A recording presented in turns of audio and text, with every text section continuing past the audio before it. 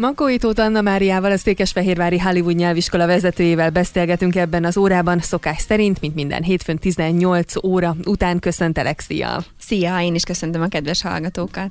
Egy nagyon pozitív hetet indítunk, legalábbis a témánkat tekintve, hiszen a nyelvtanulás jótékony hatásairól beszélgetünk, mert hogy van neki. A legfrissebb cikk, amit ugye találtál, ebből fogunk kiindulni, hogy javítja az intelligenciát, és ez bizony kutatás is alátámasztja.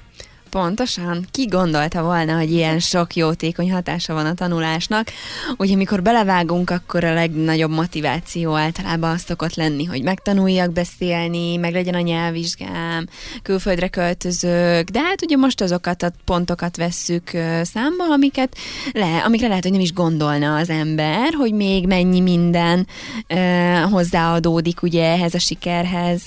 És ugye ennek örömére elkezdtünk egy kicsit tovább menni a témában, tehát keresni még azt, hogy mi mindent ad nekünk egy nyelvtanulás. Egyébként maga a cikk, illetve a kutatás az arra hivatkozik, hogy azok, akik 2 vagy több nyelvet beszéltek, jelentős jobb gondolkodási képességekkel rendelkeztek, mint amit az alapteszt szerint várhattak volna. Ez ugye azt jelenti, hogy ezeket az embereket, akiket vizsgáltak, 11 éves korukban nézték meg, majd pedig a 70-es éveikben, és ugye összehasonlították, meg természetesen ugye belevették azt is, hogy ki mikor, milyen életszakaszban tanult meg egy nyelvet, és hogy hány nyelvet beszélt. De hát erről egyébként mi is említettünk már pár szót, hogy azért ez a fajta tanulás, ez az agyunkra magára nagyon jó hatással van, és ha arra jó hatással van, akkor talán logikus, hogy az intelligenciánkra is. Igen, ugye frissen tartja az agyat, tehát hogy ez nagyon fontos dolog, és hogy azt gondolom, hogy ezt azért úgy hihető mindenkinek, meg logikus, de hogy itt ugye ennél a kutatásnál az volt a meglepő, hogy milyen mértékben. Tehát kimutatható az, hogy például az Alzheimer-kort is nagyon jól meg tudjuk vele előzni, és hogy régebben azt gondolták, hogy a keresztrejtvény fejtéssel a lehető legjobban meg lehet ugye ezt előzni, és most már kimutatható tény, hogy azzal, hogy megtanulunk egy idegen nyelvet, azzal ezt is ugye megelőzzük, és hogy ezeket az időskori betegségeket is egy picit ugye el lehet ódázni, hogy így fogalmazzak. Tehát, hogy még ez is ugye a hozadéka annak, hogyha egy idegen nyelvet tanulunk. És ki ne akarná késleltetni ugye ezeket a problémákat, és akkor itt meg kell említenünk ezt a lifelong learning dolgot, amit gyakorlatilag mindenre rá lehet húzni, ezt az élethosszig tartó tanulást, de a nyelvek tekintetében is, tehát hogy nincs késő soha. Igen. Illetve azt tapasztalom, hogy vannak olyan tanulóink, akik azt mondják, hogy maga az, hogy egy nyelvet elsajátítanak, a jelenkori, tehát a pillanatnyi gondolkodásukra is jó hatással van. És ezt azért is mondom, mert ugye amikor egy nyelvet szeretnénk megtanulni, akkor nagyon sokat foglalkozunk a nyelvtannal, a nyelvtani részekkel, ugye igeidőkről beszélünk, alanyról, állítmányról, befejezett mondatokról beszélünk, mondatrészek kapcsolatáról, tehát nagyon sokat nyelvtanozunk. És nyilvánvalóan ahhoz, hogy egy másik nyelvnek a nyelvtanját megértsük, ahhoz ugye a magyar nyelvtanban is ugye otthon kell lennünk.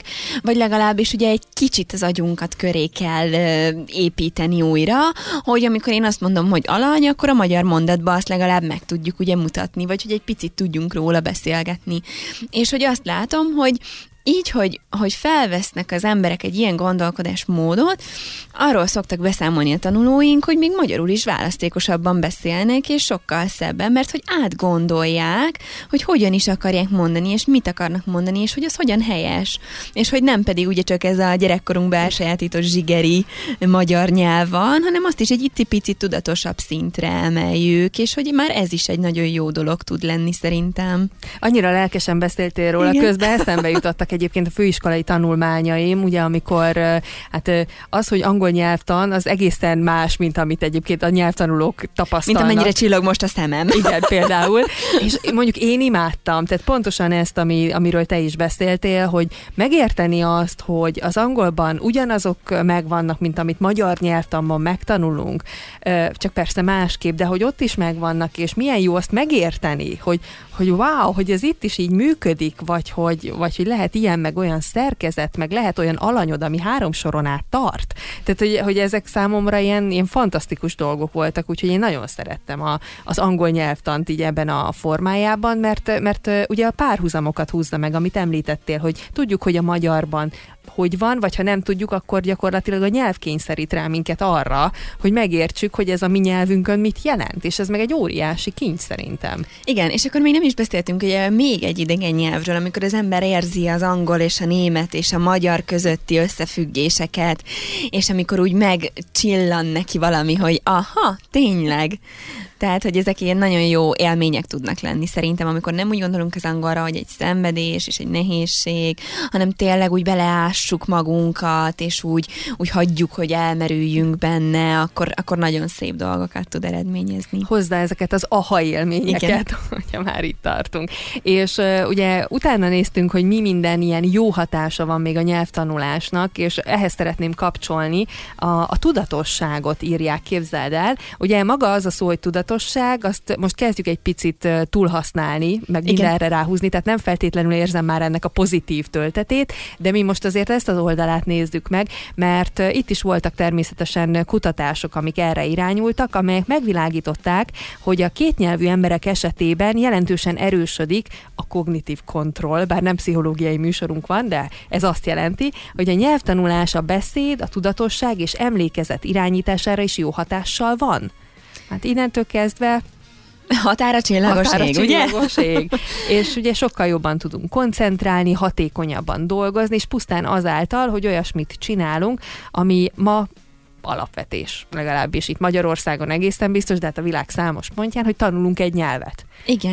Igen, tehát azt is szoktam néha mondani, hogy ez kicsit már olyan, mint egy jogosítvány, hogy az ember beszéljen mondjuk angolul, beszéljen egy idegen nyelvet, és hogy bizonyára abban mindenki, vagy nagyon sokan egyetértenek velem, hogy ugye egy egyértelmű hozadéka a nyelvtanulásnak az, hogy ugye a karrierünkben a lehetőségek jobban kinyílnak előttünk, és ugye még nem is a karriernél vagyunk, de már alapvetően a továbbtanulásnál is ugye, hogyha valakinek van egy nyelvvizsgája, vagy mondjuk nagyon jól sikerül az érettségie, akkor ugye több lehetőség van előtte. Tehát, hogy ezeket a tök egyértelmű hozadékokat se felejtsük ki, hogy ugye azon kívül, hogy frissen tartja az agyat, és hogy nagyon sok mindenre jó, ugye hát vannak számszerűsíthető hozadékai is, tehát nagyon sokan tudják, hogy ugye nagyon sok állásinterjú már ugye kérik a nyelvvizsgát, nem feltétlenül mindig a nyelvvizsgát, nem feltétlenül mindig a papírt, hanem ugye a használható nyelvtudást.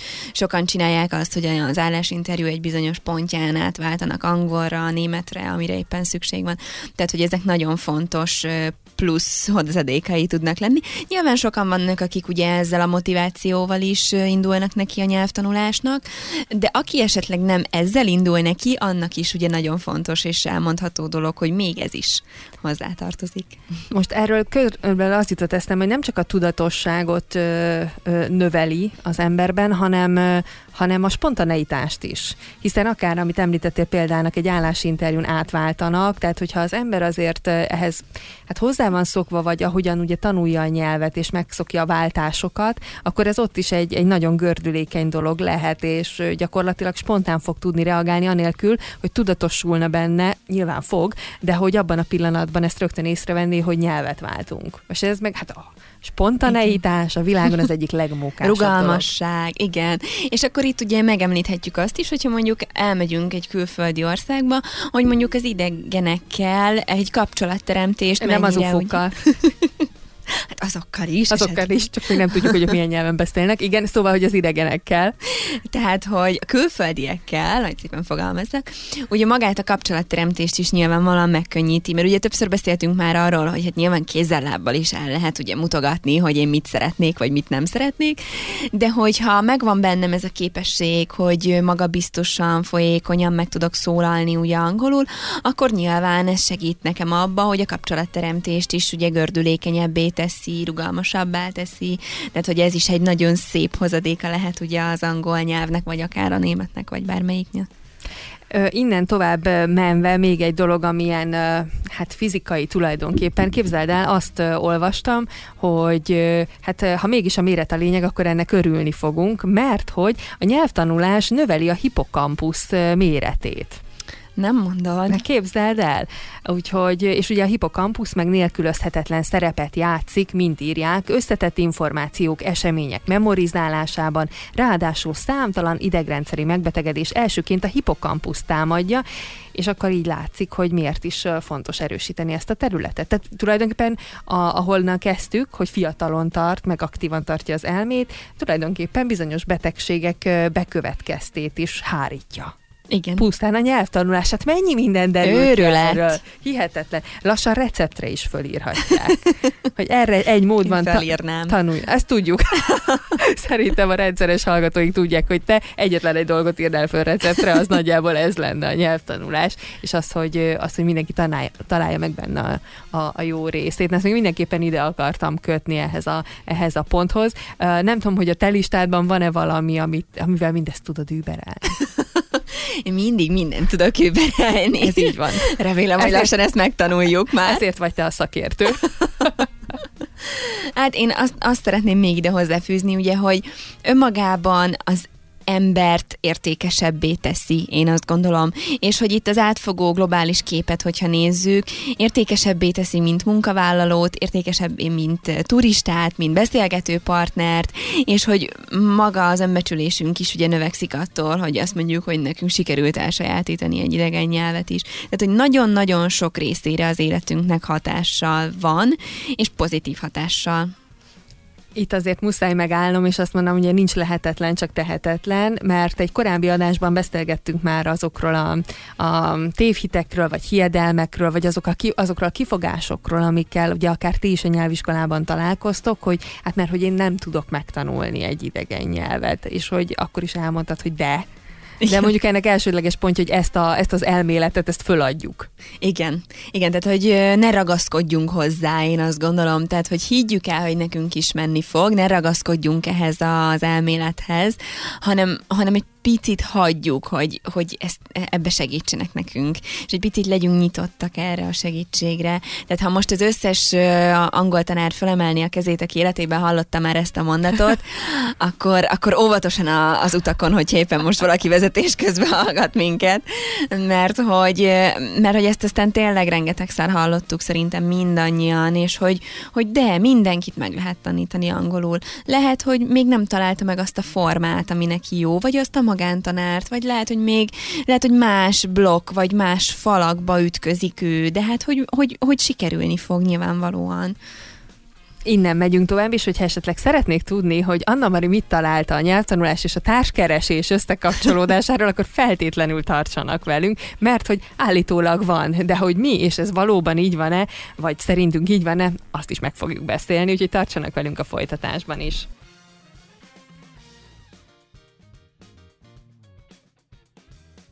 Ebben az órában Makói Tóth Anna Máriával, a Székesfehérvári Hollywood nyelviskola vezetőjével beszélgettünk a nyelvtanulási jótékony hatásairól. Rengeteget említettünk már, de azt hiszem, hogy akárhonnan is nézzük, az életünk minden területére hatással lehet az, hogy tanulunk egyáltalán, és hogy nyelvet meg egyszerűen nem tudjuk elkerülni, hogy tanulni kelljen, akkor miért ne csinálnánk úgy, hogy azt élvezzük, vagy nekünk is jó legyen, hiszen van választási lehetőségünk.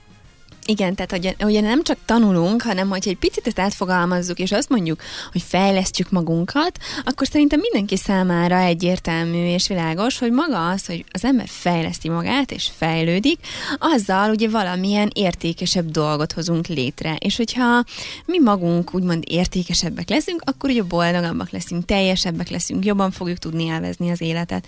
Tehát én ezt is így idehoznám, hogy ez alapvetően egy változás, és ugye a változás az mindig előre viszi az embert. És ezt azoknak a kedves hallgatóknak is szeretném mondani, akik mondjuk most egy tanulási folyamatban vannak, és most nem azt élik meg, hogy ez egy jó dolog, hanem mondjuk egy kudarcosabb időszakot élnek meg, mondjuk csak azért se sikerül megérteni azt a részt, amit most meg kellene, vagy már régóta ugyanott tartanak, vagy azt érzik, hogy nem haladnak, pedig nagyon-nagyon pici lépésekbe, de ők is haladnak. Szóval, hogy maga a végtermék az mindig jó, és a változás mindig előre visz, akkor is, hogyha ez az adott pillanatban kudarccal jár, vagy szomorúsággal jár, vagy vagy elégedetlenségérzéssel jár, de hogy haladnak valami felé, és hogy egy picit türelmesnek kell lenni, ugye erről is szoktunk beszélgetni, hogy mikor nyelvet tanulunk, akkor nagyon türelmesnek kell lennünk magunkkal, mert hogy ez nem történik meg egyik pillanatról a másikra, és bár csak tudnék hozni mondjuk egy ilyen videót, és meg tudnám mutatni a tanulóinknak, hogy én hogy tanultam, és hogy én nekem mennyire kudarcos volt, és hogy mégis sikerült, és meg lett, de valóban időbe telt. Tehát, hogy nekünk is, és hogy nem így születtünk mi sem, hanem ugye ezt meg kellett szenvedni, és ebben vannak ugye nagyon szép dolgok is. Illetve itt azért igaz az a mondás is, hogy nem feltétlenül a cél a lényeg, hanem az út maga, hiszen mennyi mindent kaphatunk ezen az úton. Ugye itt kezdhetjük onnan, hogy ismerettségeket kötünk, ha például beiratkozunk valahová, megismerünk tényleg más kultúrát, meg az a meg annyi dolog, amiről ma már beszéltünk, és ezt most megüberelem azzal is, ami még szintén szerepel a jótékony hatások között. Én lehet, hogy elsőként a hölgyek fogják érteni ennek a szónak a jelentését, és az urakat nem degradálni szeretném, de ha azt mondom, hogy multitasking, akkor azt talán a nőket érinti a szerepeikből kifolyólag leginkább. Tehát ez az, amikor ugye sok mindenre kell egyszerre figyelni. Valljuk be, ez egy női adottság, hogy a nőknek jobban megy. Nem mindenkinek, férfiaknál is vannak természetesen ilyenek, és erre is van kutatás, hogy például a vezetés sokkal tehát tudja segíteni akár azt, hogy megtanulj vezetni, mert hogy a vezetésnél is ugye egyszerre sok mindenre kell figyelned, és a nyelvtanulás még akár erre is jótékony hatással lehet, de ez csak egy kiragadott példa. Na most mondd meg, hogy könnyebben megtanulhatsz vezetni. Igen, mindenre hatással van, én azt gondolom, hát meg főleg egy nőnél, tehát ott aztán ne is firtassuk ezeket a bonyolult folyamatokat, de hogy valóban ugye, hogy magát a gondolkodás módot, és magát azt, hogy amit te is mondasz, hogy ugye megtanulunk úgy gondolkodni, azt nagyon jól fejleszti. És én főleg a németnél látom azt, hogy ugye a német egy ilyen nagyon precíz, nagyon lépcsőzetes, nagyon szépen felépített, nagyon logikus nyelv. És hogy ott, ahogy az ember így átgondolja, hogy akkor most miután mi jön, és hogyan, és mennyire, és mikor, hogy az ad egy olyan fajta összeszedettséget, hogy olyan élére állítva lesznek a dolgok, és hogy ez nem üti ki a spontaneitást, hanem inkább segít abba, hogy rugalmasabbak legyünk, de közben ugye a szabályokat betartsuk, és hogy olyan végterméket alkossunk, ami tényleg értékes és jó. És hogy az angol egy picit nagyobb szabadságot ad azért nekünk abba, hogy a szavakat hogyan rakjuk egymás után, ugye névelők, ilyesmi, ami a németben azért megnehezíti a dolgunkat, de nem csak, hogy megnehezíti, hanem segít nekünk elsajátítani egy olyan gondolkodást, ami az életünk sok területén ugye segíteni fog, lásd vezetésnél, hogy ugye átgondoljuk, hogy egyszerre mennyi mindenre kell odafigyelnünk. Plusz, ugye azt is olvastam, hogy az idegen nyelveket ismerők az anyanyelvükön kifinomultabban tudják kifejezni magukat, stílusosabban írnak, ügyesebben szerkesztenek, és általában minden téren jobban kommunikálnak. Tehát azáltal, hogy megismerünk egy másik nyelvet, a saját nyelvünk fejlődik. Igen, ezzel teljesen egyet tudok érteni, tehát, hogy nagyon, nagyon szépen oda tudnak figyelni azok a tanulók, akik ugye nagyon érteni akarnak egy nyelvet. Elengedhetetlen az, hogy a magyart is jobban értik. És hogy ez nagyon fontos. És ugye beszéltünk itt arról, hogy a tanulás öröme, meg te is mondtad, hogy ugye van, hogy nem is a nyelvvizsga a legfontosabb lépés, hanem az a sok-sok lépés, ami ugye odáig elvezetett minket. És van több tanulónk, aki eljön hozzánk egy céllal, mondjuk szeretne alapfokú nyelvvizsgát, vagy középfokú nyelvvizsgát, mindegy, és eléri azt a célt, és azt mondja, hogy szeretne még többet. Az alapfoknál nem áll meg, hanem szeretne középfokot, vagy felsőfokot. És hogy ebből is az látszik, hogy maga a tanulás folyamata, és maga a tanulásnak a lépései, és a tanulási folyamat az, ami elhozza számukra az örömöt, és azt az érzést, hogy el tudnak érni valamit, hogy sikerélményük van, hogy meg tudnak valamit csinálni, meg tudnak valamit tanulni. És ugye beszéltünk itt ezekről a tanulókról, akik úgy jönnek el hozzánk, vagy magántanárhoz, vagy teljesen mindegy hova, hogy hát ő aztán végképp nem fog megtanulni angolul. És ugye náluk még katartikusabb ez az érzés, amikor ugye rájön, hogy de igen, ő is meg tud tanulni, és hogy ez önmagában ugye ad egy olyan pluszt a hozzá hozzáállásunkhoz és az élethez, ami szerintem elengedhetetlen. Az, hogy miközben tanulunk, nyilvánvalóan bukdácsolunk, és ugye a hibáinkból tanulunk, ha csak belegondolunk, ugye ezek most ilyen nagy közhelyek, amiket így pufogtatok, de ha mondjuk belegondolunk abba, hogy lefordítok egy szöveget, és utána kijavítom magamnak azt a szöveget, és önellenőrzéssel egyből rájövök, hogy mi a probléma, és nem a tanár jön oda, és ő mondja, hogy ennyi, ezt már hányszor megbeszéltük, hanem ugye magamnak meg tudom nézni, és rájövök, és egyből kapcsolok, hogy ez tök jó, ezt akkor már nem követem el többször, hogy ezeket a dolgokat ugye át tudjuk vinni akár a magánéletünkbe is, hogy csinálok valamit, lefordítok egy szöveget, utána megnézem azokat a lépéseket, amiket csináltam, tehát kijavítom, megnézem, hogy hova vezetett, és utána pedig máshogy csinálom azokat,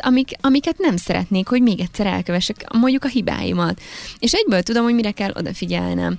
És hogy szerintem ezek ilyen nagyon jó folyamatok, amik hogyha működnek az életünknek az egyik területén, mondjuk a tanulásban, akkor bizonyára működnek a másik területén is az életünknek. És hogy például ilyenekre is gondolok, amikor azt mondom, hogy a tanulásnak a pozitív hatásai vagy következményei, hogy akár ilyenekben is tud nekünk segíteni, vagy megtanítani, hogy nyilván ahhoz kell, hogy egy picit mi magunk is nyitottak legyünk ezekre a dolgokra, meg egy picit így belegondoljunk, de és akkor most már megint ugye itt tartunk az önismeretnél, amit ugye nem tudunk kikerülni témát, így soha. Mi történik akkor, amikor két nő beszélget? Erre azért vannak kivételek, tehát még a vásárlásról nem beszélgettünk. Valóban a cipők még nem jöttek szóba, de hát ez az önismeret, ez felér vele. Sőt. Viszont szépen lassan adásunk vége felé közeledünk. A listámból van-e még, amit te kiemelnél, vagy amit úgy gondolsz, hogy még fontos lenne a jótékony hatásokat? Hogyha pedig nincs, akkor ezt a társkeresős dolgot így a végére puffogtassuk el. Az interneten nagyon sok mindent lehet olvasni. Érdemes is egyébként nyilván böngészni, meg kell választani azt a fórumot, amiről az ember véleményeket vesz, néz, és ugye adás előtt közölted velem, vagy hát kérdezted, hogy tudtam-e, hogy a nyelvtanulás még a párkeresésre, társkeresésre is hatással lehet. A szerelemre. Hát én ebből a kontextusban még nem gondoltam ezt végig, de kérlek, hogy akkor oszd meg velünk, hogy mit olvastál ezzel kapcsolatban. Hát ez egy ilyen fantasztikus fejlemény, hogy ugye azt mondják, hogy mindenki ugye szeretne értelmes társat, meg okos társat, meg olyat, akivel lehet beszélgetni, ugye ez most egy ilyen nagyon, nagyon trendi dolog, hogy akivel lehessen beszélgetni, és azért van egy ilyen nézőpont, hogy lehet, hogyha olyan embert szeretnél, akivel lehet beszélgetni, hogy akkor lehet, hogy vele nem mondjuk egy diszkóban kell megismerkedni, mert hogy ez lehet, hogy nem az a helyszín, ahol ugye a beszélgetni járó emberek vannak, aztán ugye meglepődhetünk, de hogy ezért mondják, ugye, hogy ismerhetjél a könyvtárban, meg ilyen helyeken, és akár mondjuk ugye egy nyelviskolába, vagy egy nyelvtanfolyamon is lehet, hát nem feltétlenül ismerkedni, de ismerettségekre szert tenni, amit aztán majd ugye tovább lehet göngyölíteni, hogyha mindegyik fél nyitott erre a lehetőségre, és hát így ennek a gondolatmenetnek a kapcsán írta az egyik cikk, hogy hát hogyan találj szerelmet, a nagy kérdés, hogyan találj meg a nagy őt, hát tanulj meg egy nyelvet. Úgyhogy ki gondolta volna, hogy a kedves rádióhallgatók, most egy pillanatra álljunk meg, és mindenki dobjon egy hátast, legyen kedves. Várunk egy picit. Csak a csattanás miatt. És hát akkor ugye ki gondolta volna, úgyhogy meglepetések is érhetnek minket. És így lehet az, hogy gyakorlatilag nem akartunk, de mondjuk megtanulunk spanyolul. Igen, véletlenül úgy alakult az életünk. Na minden esetre ez természetesen a viccesebb megközelítése, de hát nyilván ismerkedni mindenhol lehet, miért ne fordulhatna elő. Úgyhogy hát én ennek fényében én a magam részéről szerelmes nyelvtanulást kívánok.